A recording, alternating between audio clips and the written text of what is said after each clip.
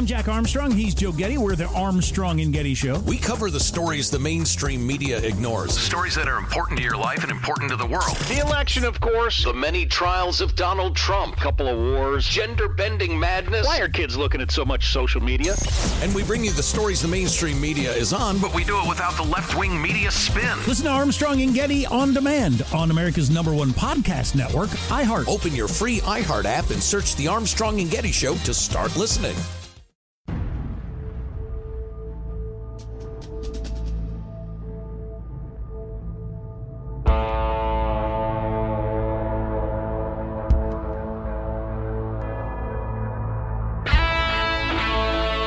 Brute force. If it doesn't work, you're just not using enough. You're listening to Soft Rep Radio. Special operations military news and straight talk with the guys in the community.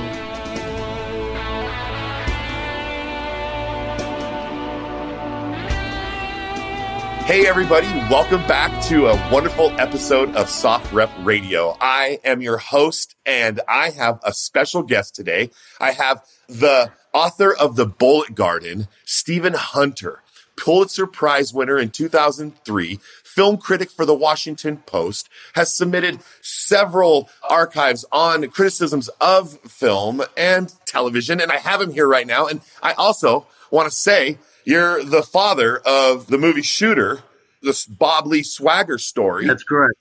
Welcome to the show, Stephen. Thank you. Thank you very much. And I'm so pleased, Rad, at your interest in the book and my work. Yeah, I am interested in it. First of all, I'm a huge fan of the show, Shooter, the movie. You talking about the TV show? No, I'm actually talking about the movie okay. And the show. Both of them actually have a really cool appeal to them. The movie, though, that I think a lot of my listeners have probably seen already with Mark Wahlberg and Danny Glover. Yeah. What was that like to see your thoughts put onto paper come to a movie? That's my question. Yes. Well, the answer is that it was like seeing your dream in someone else's head, in the sense that everything was familiar but wrong. In other words, I had a certain ideal projection of the action, and in my brain, the camera was to the left, and in Antoine Fuqua's brain, it was to the right. And so what I saw was incredibly familiar and felt real and vivid to me, but it was like through a lens of irreality, if I can say. It was just slightly strange. It was like being in a Netflix science fiction series, if you want to know the truth. It was just a little dislocating, I think is the word. I mean, it just wasn't what I imagined. And I thought the movie worked pretty well up to a point. They had problems with the ending.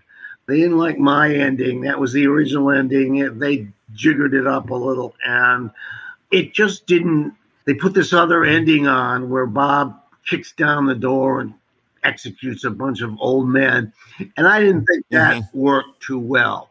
And I tried to get it changed, but at that point in the production, I had the influence of a gnat would have on the USS Enterprise. And so it went out the way it went out, and I can live with it, I suppose. People respond to it. It's acquired a kind of a cult status, and that makes me very happy. Right, like the scene where Bob Swagger's been captured and he's handcuffed and he's in the office room with the big office table and Danny Glover and everybody's all standing or sitting around, and he's like, "That's my rifle, right? That one right there, right? Yeah, you haven't touched it since you took it, right?" And he puts a bullet in it. He points it at Danny Glover. I can shoot Danny Glover, right? Click. Actually, I do love that. See, I have that scene in my head. Yeah, okay, I'm just letting you know. Right, that's my right. That was really fun to write. Yeah. And he's like, "Hey, I know I'm gonna put it down. We're all good." No. It didn't click. It didn't boom. See, Danny Glover lived. Couldn't have been me, bro. Couldn't have been me. I seriously love that. I mean, really. It's funny. Well, the way you do a book like that is you keep going at it, because it's a very hard book to write, is you reward yourself by getting to the big scenes. And the big scenes are always the candy part, the dessert of writing the book. It was such a relief, and it was so pleasing to get to that point and to write that scene. It was a very tough book to write because it's got a lot of cuckoo birds that have got to pop out of the clock at exactly the right moment. And if they're a second early or second late, it doesn't work. And they kept popping out at the wrong time. And no, what the hell is wrong with me? But finally, 4 years later, I got most of the cuckoos in most of the right holes. And it sort of put me on the map. So I love the book. It gave me the rest of my life because I found Bob Lee so interesting that I had to know more about him. And the only way to learn more about him was to write more books. And so here I sit. That's right. All these years later, yeah. That's right. And that's a great segue into, you got Bob Lee Swagger of modern 2000s, but then you jump back and go precursor to World War II. With his father, Earl. That's right. And what a great book. Okay. I've been reading it and I've been getting into it, and you really write for me to understand. I don't know if that makes sense. Thank you, Red. I appreciate hearing that. There's some people that sort of dry up and blow away when I go into the gun stuff. But that's what sort of made me want to do this for a living. And people say, why don't you leave that out? And there'd be no point in writing the damn books if you left that out. It's just the way that he kneels next to the boys on the firing line, the way that he's kneeling next to them, and like the way that they're talking about their grands, and the way that you can see it in his eyes. He doesn't have to wear ribbons to show you that he's been there. Yes, you're welcome. Right. And the first chapter, if I remember, is you start off with, God was late. Yeah. That was a good line. Right. That's the first thing. I'm just like, okay, God, what do we do in religion? And as you start reading, you're like, oh, I had a God like that as well. Yeah, there you go. Yeah. I'm Jack Armstrong. He's Joe Getty. We're the Armstrong and Getty Show. We cover the stories the mainstream media ignores. Stories that are important to your life and important to the world. The election, of course. The many trials of Donald Trump. Couple of wars. Gender-bending madness. Why are kids looking at so much social media? And we bring you the stories the mainstream media is on, but we do it without the left-wing media spin. Listen to Armstrong and Getty on demand on America's #1 podcast network, iHeart. Open your free iHeart app and search The Armstrong and Getty Show to start listening.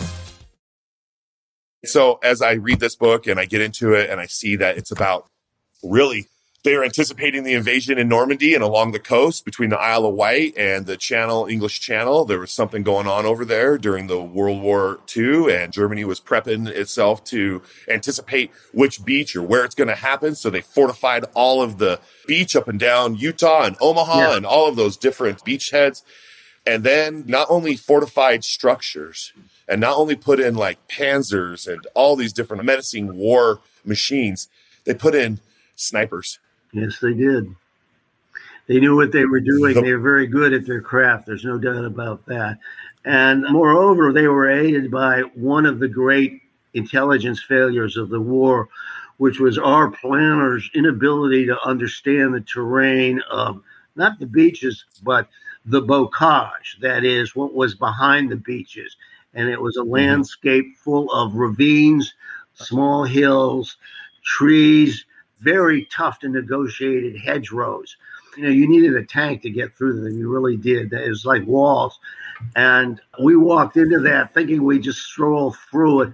And it turned out to be a brutal battle. And it killed a lot of people on both sides. And it put us way behind schedule. It basically humiliated us in front of the eyes of the British and the other allies. Suddenly we were back on Guadalcanal, except it was 200 times larger. And it was very much a jungle terrain, is what it felt like. Eventually, finally, they figured out how to beat it. And I took that as a starting point, and I added some typical swagger issues to it. And I brought swagger in from the Marine Corps, just in case people think, I love it. Gee, how did he end up in Normandy? Well, he's recruited by OSS, which did this. And he's commissioned a temporary major in the United States Army attached to OSS. And that gives him mobility and rank, chance to be an officer. I never wrote a book about an officer before because I was not an officer and I did not like officers. But doing it, I found that I got a new respect for the officer class. And a good officer is crucial with military operations. This is of all my books, but And writing the book was such fun. It was such pleasure. I just enjoyed every second of it. I mean, for many people, writing is a labor, and believe me, it can be a labor, and I've gone through plenty of labor, but sometimes it's a joy. It's just, everything just meshed cleverly. The book is cleverer than I am. I don't know how it gets so clever. Who made it clever? Maybe my wife came down at night. You did. Yeah, she did. Right. It was the wife. Yes, it's your wife. Yeah. Always praise her. Yes. Thanks, Jen. I love you too, babe. Real smart, yeah. I'm going to give my wife a shout out. We love them. No, for sure. No, I think that reading through the book, somewhere in the middle of the chapters there around sleet, I think is where I'm at. Okay. I think I've gotten into that far. And they're talking about the maps and the different topography, and they're trying to figure out. So what happens, not to give away the book, you should read it, but it's troops getting in, and how do they get further inland, and why are they being pushed back, and where's the bottlenecks in war, and they pull out these maps, and they're starting to point out these different areas. The one major, and everybody's all talking about like daytime, nighttime, should it, and he's like, but our nighttime is different. Okay. We're going with an hour before sundown, or 15 minutes, I think, prior to 15 minutes after, right when you have peep sights, just enough to still probably see something. And they're tripping. They're like, do they have night vision? Yeah. Like, what's going on? You can only imagine the morale that the platoons, like your book writes about, like it would just go through the whole thing. Like they see in the dark. Well, I had fun working out those. A book like this can't be all action. I mean, I love writing action, and I think I'm okay at it. But there's also got to be mystery and intrigue, and you've got different notes to play. I mean, a novel is a symphony. It's not a pop song. It lasts a long time, and it's got to have periods of rest. It's got to have comic relief. It's got to have strangeness to it that seems to be related to nothing, but then ultimately comes in. And when it works, it's one of the magical experiences a reader can have. I hope, at least for some people, I give them that kind of magic. That was the whole idea. Well, hey, it's been pretty magical. I like it so far, so good. And again, I don't want to give away. I just want to talk to you about it. But like with this premise of like, you should go out and get this book, Stephen Hunter's The Bullet Garden, which is coming out real soon. I think if it's not already out by the time this podcast goes up. The actual pub date was January 24th. Right. So we're right around that time frame right now. So this should hopefully go out and maybe at least get you one more person to buy your book and listen and read it. That'll help. And love it. Of course, we'll have it put into the description below, as we get this all put together. But what was it that made you write about swagger? Is that just something that you dealt with? Do you want to go back? Do you want to talk about this book, or do you want to go back way to the beginning where it came from? Yeah, just swagger in general, your whole concept for the Marine. Swagger is loosely modeled on Carlos Hathcock. I had read, there's a very well-written biography of Hathcock called Marine Sniper. I'll plug that book. I thought probably it had some exaggerations in it. I was taken with the figure of the sniper, whom I saw as a intellectual of war. That is to say, he is apart from the action. He's also apart from his unit. People don't know quite how to treat him because he is the killer, and that makes him special, and it makes people nervous. I always say he's like a gun in the house. A lot of people, a gun in the house scares them. They know they have to have it. They know they want to have it, but they don't want to know anything about it. And that's stupid and foolish, because if they ever need it, they won't know what to do with it, and they'll hurt themselves instead of the person they're trying to hurt. And he knew things. He had seen things that made him an extremely close student of war, but the expense of that knowledge was his exile. He made people nervous. People didn't know what happened to him. They didn't want to hear about him. He understood that he paid a heavy penalty for his efforts. I thought that was very, very interesting. So the arc of that book and the arc of all the other books has been his return to civilization. We find him initially exiled, but we watch as he becomes married, he becomes a father, he comes to terms with his past, he uses his high intelligence to work with several law enforcement issues, and he becomes a highly valuable asset for various entities, primarily the FBI, back when the FBI was good. And that was fun. And on top of that, I then re-entered him in many issues. I used him as a vessel to reevaluate and re-respect other people who had been at the point of the spear. I mean, it always bothered me that essence of war is so buried under euphemism, and the military uses the euphemism. It begins with them, but it is about killing. The people who kill for us deserve respect, admiration, and most of all, emotional support. This was about him achieving that, and sort of his real battle against his own culture. That's the secret battle. And I have to say, and I don't know if I'm responsible for this, but there has been a movement in the past 20 years by which the sniper has become somewhat rehabilitated. And he's not, the lone psycho who enjoys killing people, but he's a technician who takes a terrible responsibility on and does a very, very difficult job, both tactically and emotionally. And he deserves our respect and our admiration. And that, of course, stands for all the operators. It stands for all the alphas who do Delta, who do SEALs, who do police SWAT. And, there's this whole movement in which these men are essentially destroyed or weakened or held in contempt. That's so wrong. You should never mock the Legion, because when the Huns get to the river, you want the Legion there. And if you've mocked the Legion, you've Oosgrade yourself, if you know what I mean. And I think Correct. You do. I do. I'm Jack Armstrong. He's Joe Getty. We're the Armstrong and Getty Show. We cover the stories the mainstream media ignores. Stories that are important to your life and important to the world. The election, of course. The many trials of Donald Trump. Couple of wars. Gender-bending madness. Why are kids looking at so much social media?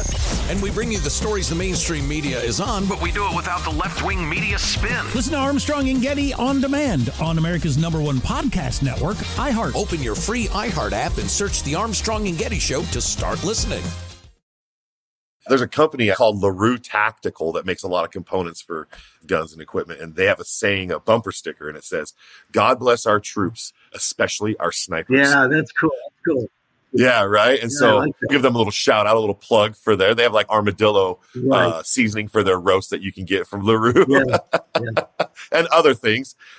But it's true. And I have to just listen to what you're saying. This website is founded by the sniper culture. Snipers, Brandon Webb is the former Navy SEAL headmaster sniper instructor.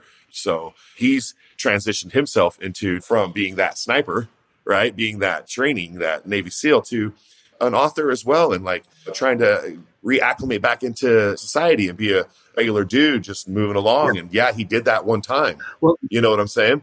That's very true. In the same, I have a friend, I know his real name, but the name he goes by these days is Jack Carr.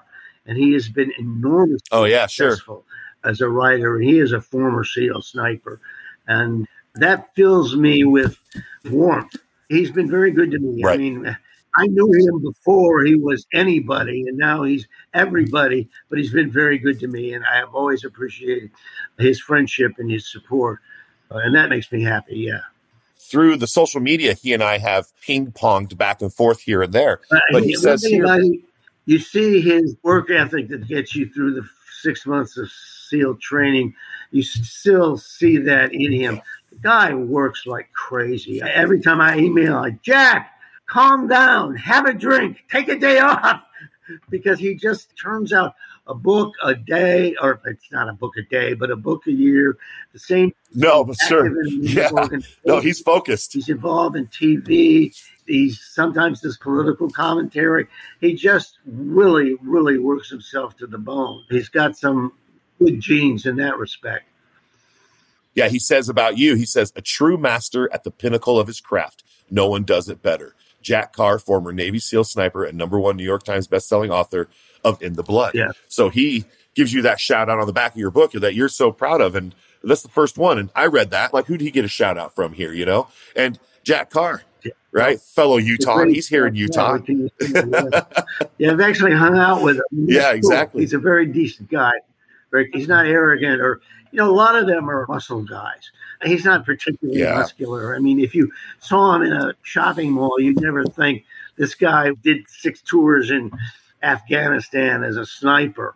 You'd think, this guy sells software down at Coke or something like that. Yeah. Well, that's the chameleonness of a sniper, right? It's like me. I'm 6'5", 280 pounds. I'm the size of a linebacker. It's just going to be hard for me to blend in like that. But, guys that pay attention to their surroundings and what they're involved in, they can tend to just get right in and get right out and take care of business. Yeah, that's right. That is right. It is. And I would say that when you're writing, what is it that just like, okay, I have to write this book. This book is, my publisher needs a book. Or is this more like, hey, it's you write the book and your publisher is just happy when you write it and give it to them? You know what I'm saying? Like, how's that process? Well, it's not necessarily easy, even to someone who's had a little bit of success. For me, I was under a 2-book contract at a certain publisher. I'm not going to name names, and I don't want to get too detailed here.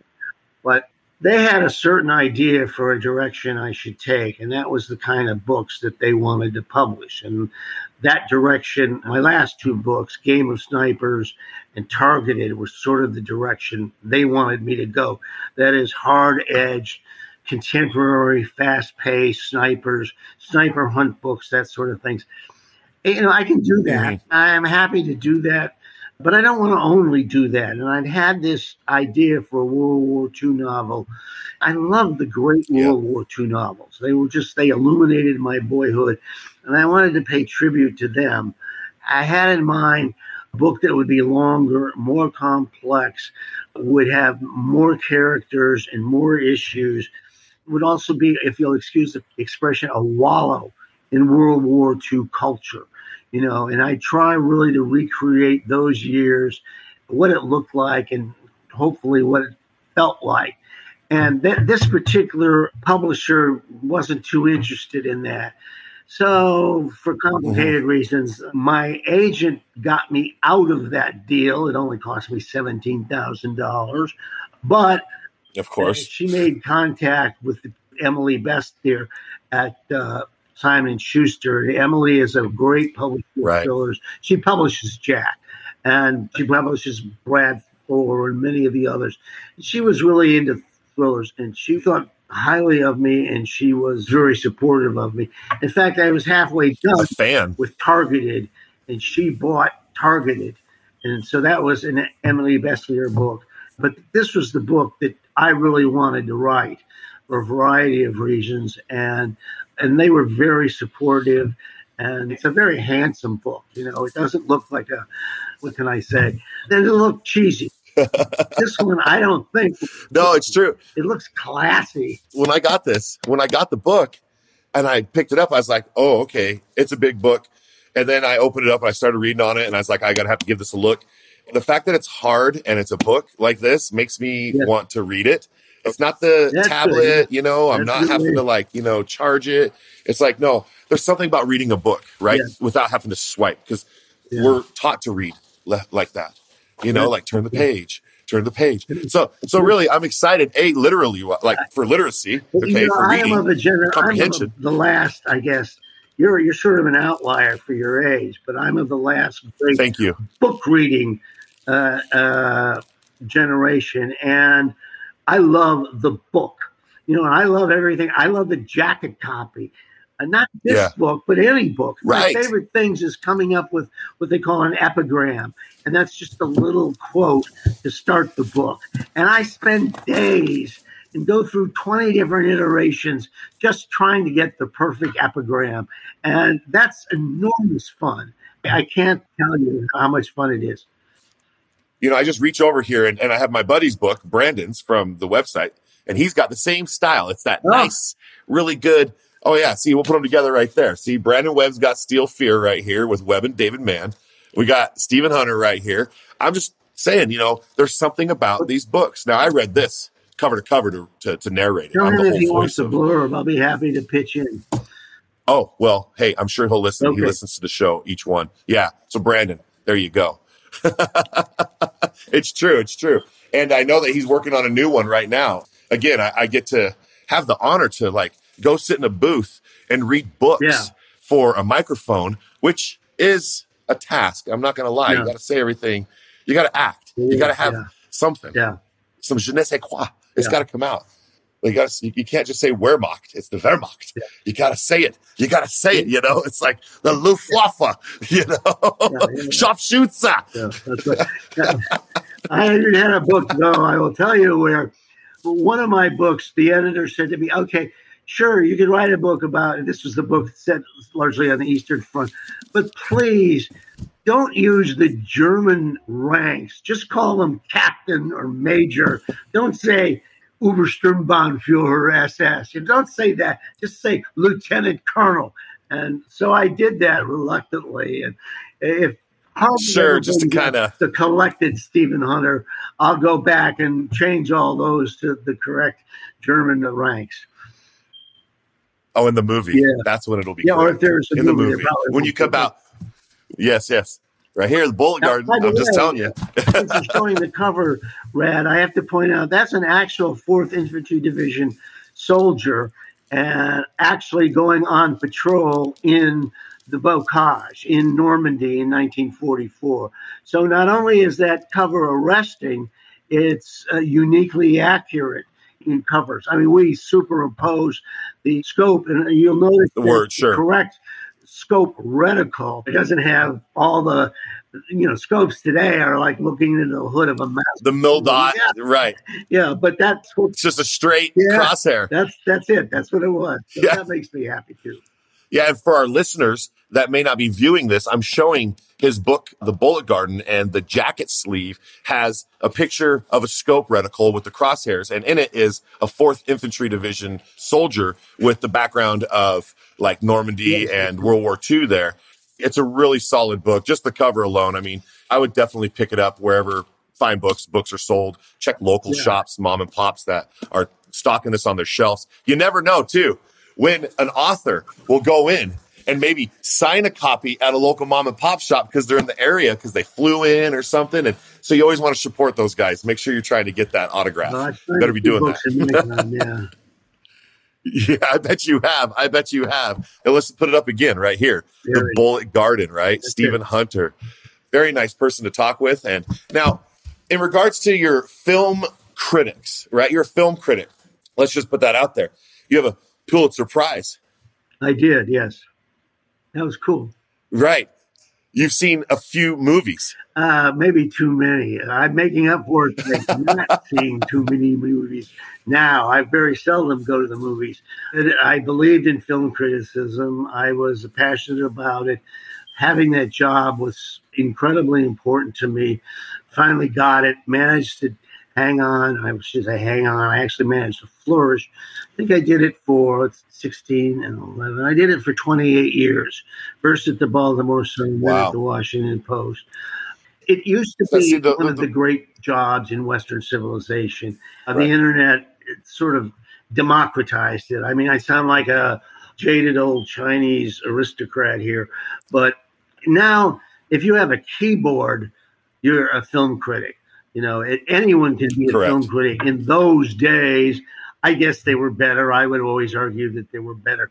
To get that job, you had to really, it involved so many factors of hard work, talent, luck, connections. It was a very, very difficult career negotiation. And if you stop and think about it, there were really, at any given time until about the year 2010, there were probably more movie stars than there were professional full-time film critics. That's how tough a job 100%. It was to get.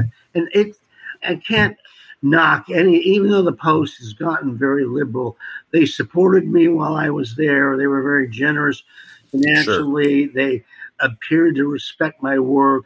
I never had any workplace issues. I never was exiled. And it was maybe the new casualties of the new newspaper is something called the newsroom. And I have to say, having spent 40 years in newsrooms were great places to spend your time. I mean, the people were your kind of people. The issues were your kind of issues. It was just like being in a sandbox. It was just so much fun. And just constantly going after the news with everybody on the same agenda. Yeah, what's the news? The friendliness and the support, and even the feuds. You know, there were always feuds. There were always cliques, as there always are. I joke that as my model for the Waffen-SS in my first book, I used the staff of the Baltimore Sunday Sun magazine in 1975.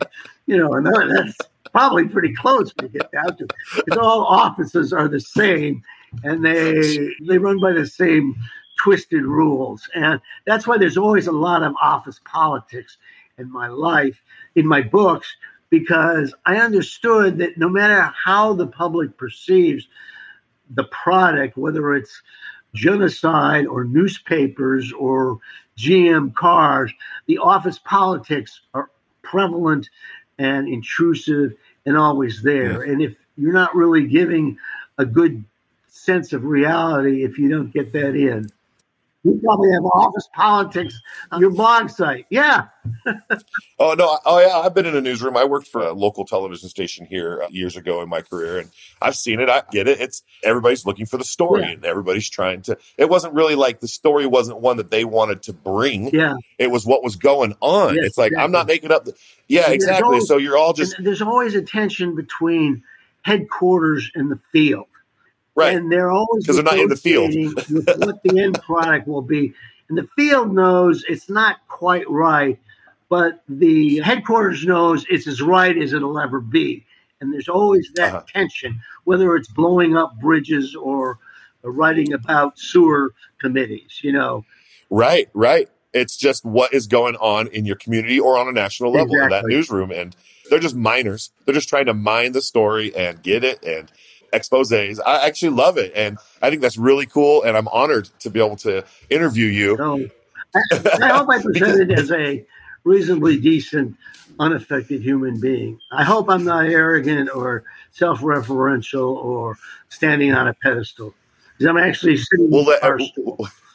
We'll let the comments down below explain whatever they want to say about that. I think you're just lovely and fine. And so's your wife. Let's give her another shout out on this, okay? She's super. Yeah, I was very lucky in the wife department.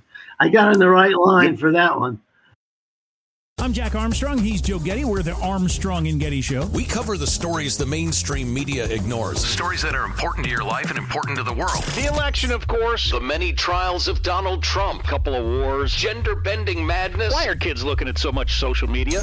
And we bring you the stories the mainstream media is on, but we do it without the left-wing media spin. Listen to Armstrong and Getty on demand on America's #1 podcast network, iHeart. Open your free iHeart app and search the Armstrong and Getty Show to start listening.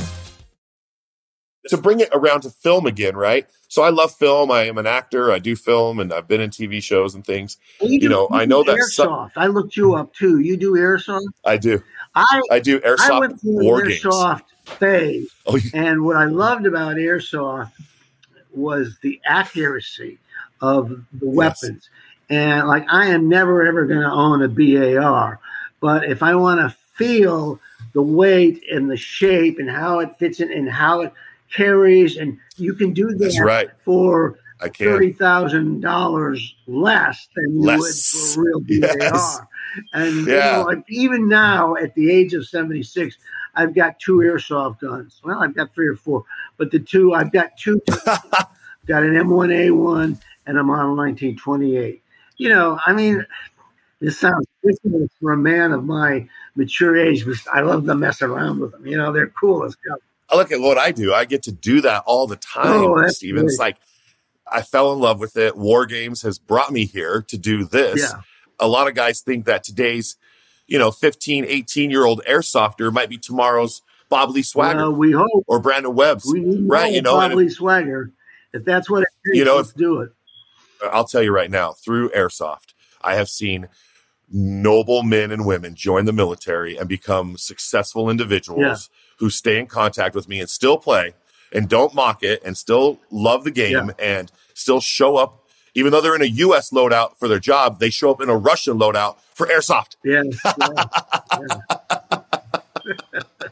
So the fact that I can bring people together and get the shakes and the nervousness out of everybody and say, okay, game on, we're going to go hunt each other. And you're like, oh, wait, it's like tag, but we're shooting each other, right? Right. You're more than welcome to come play. And you can bring your Thompsons. you know, I have another Thompson that you might like to know about. It's the pulse rifle from Aliens. So Aliens, the movie, when Ripley and all of them. Yeah, and it has the countdown timer on the side of it for every round. So there's an air. You would know, weren't those camouflage ARs? In other words, didn't they build a plastic shell around an AR? And it's a Thompson. What were they? It's a Thompson. Yeah. Oh, yes, the Thompson. It's a Thompson. Oh, yeah. Glory to the Thompson then. It has the same pistol grip as a Thompson. So when you look at the Alien pulse rifle, you'll see the grip. That's good to know. Okay, you'll have to look that up. I'm not even joking. They're unique guns. It's not the everyday combat airsoft gun, but for your collection, we do carry them, and they're pretty legit. And the BAR as well is super big. I did a whole review on a BAR on a TikTok or an Instagram video. Whatever guns come through, you know, I got a Panzerfaust right now. Oh, cool. We got Panzer. Yeah. Fires a 40 millimeter grenade ball out of it. Yeah. Now, did they do? Is there an airsoft variation? I used it in a book. I think it was the German paratrooper rifle. It was the one with the horizontal clip. It was an FG-42. I think it was manufactured by Haenel. So we have the MP40s. Yeah. We have the MP40s. We have the MP44s. They didn't make a whole lot of them, but the German paratroopers, Fallschirmjägers, I think they were called. Yeah, the Fallschirmjäger with the helmet. They had no. They had the special helmets. I shouldn't say that, but. No. Well, no, they had the helmet. Yeah, they were tactical. Part of the other ugliness, they weren't. No, they were airborne. The Fallschirmjäger, they were airborne, and they had families as well. So, in a book I may write, this maybe it will excite you. I may feature German E-boats.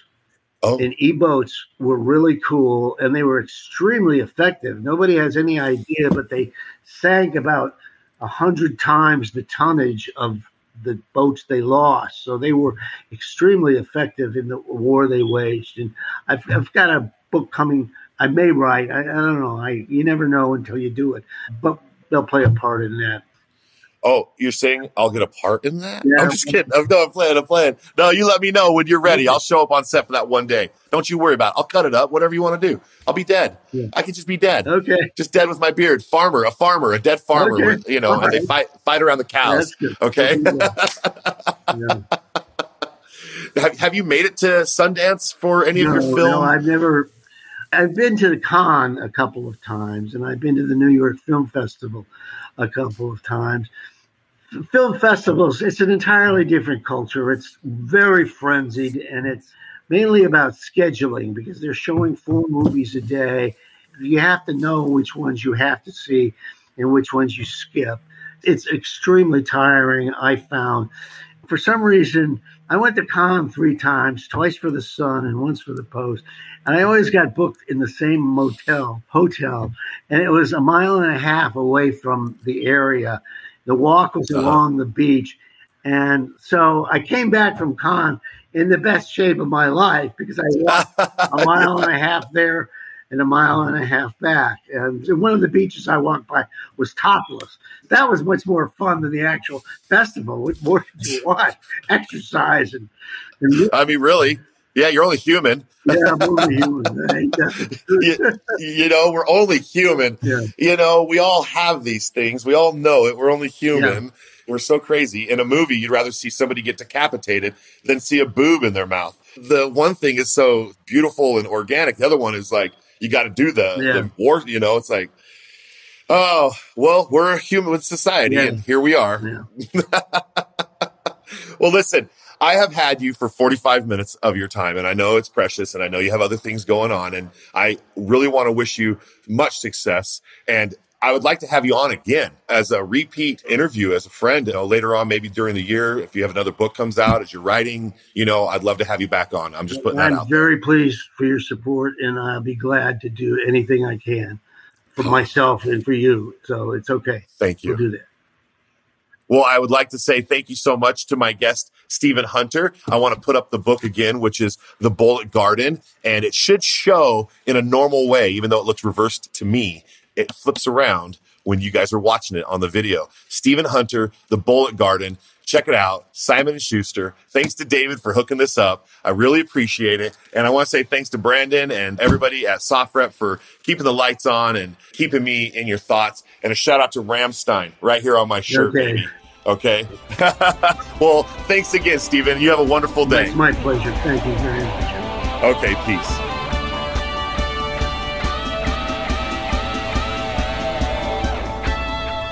You've been listening to Soft Rep Radio.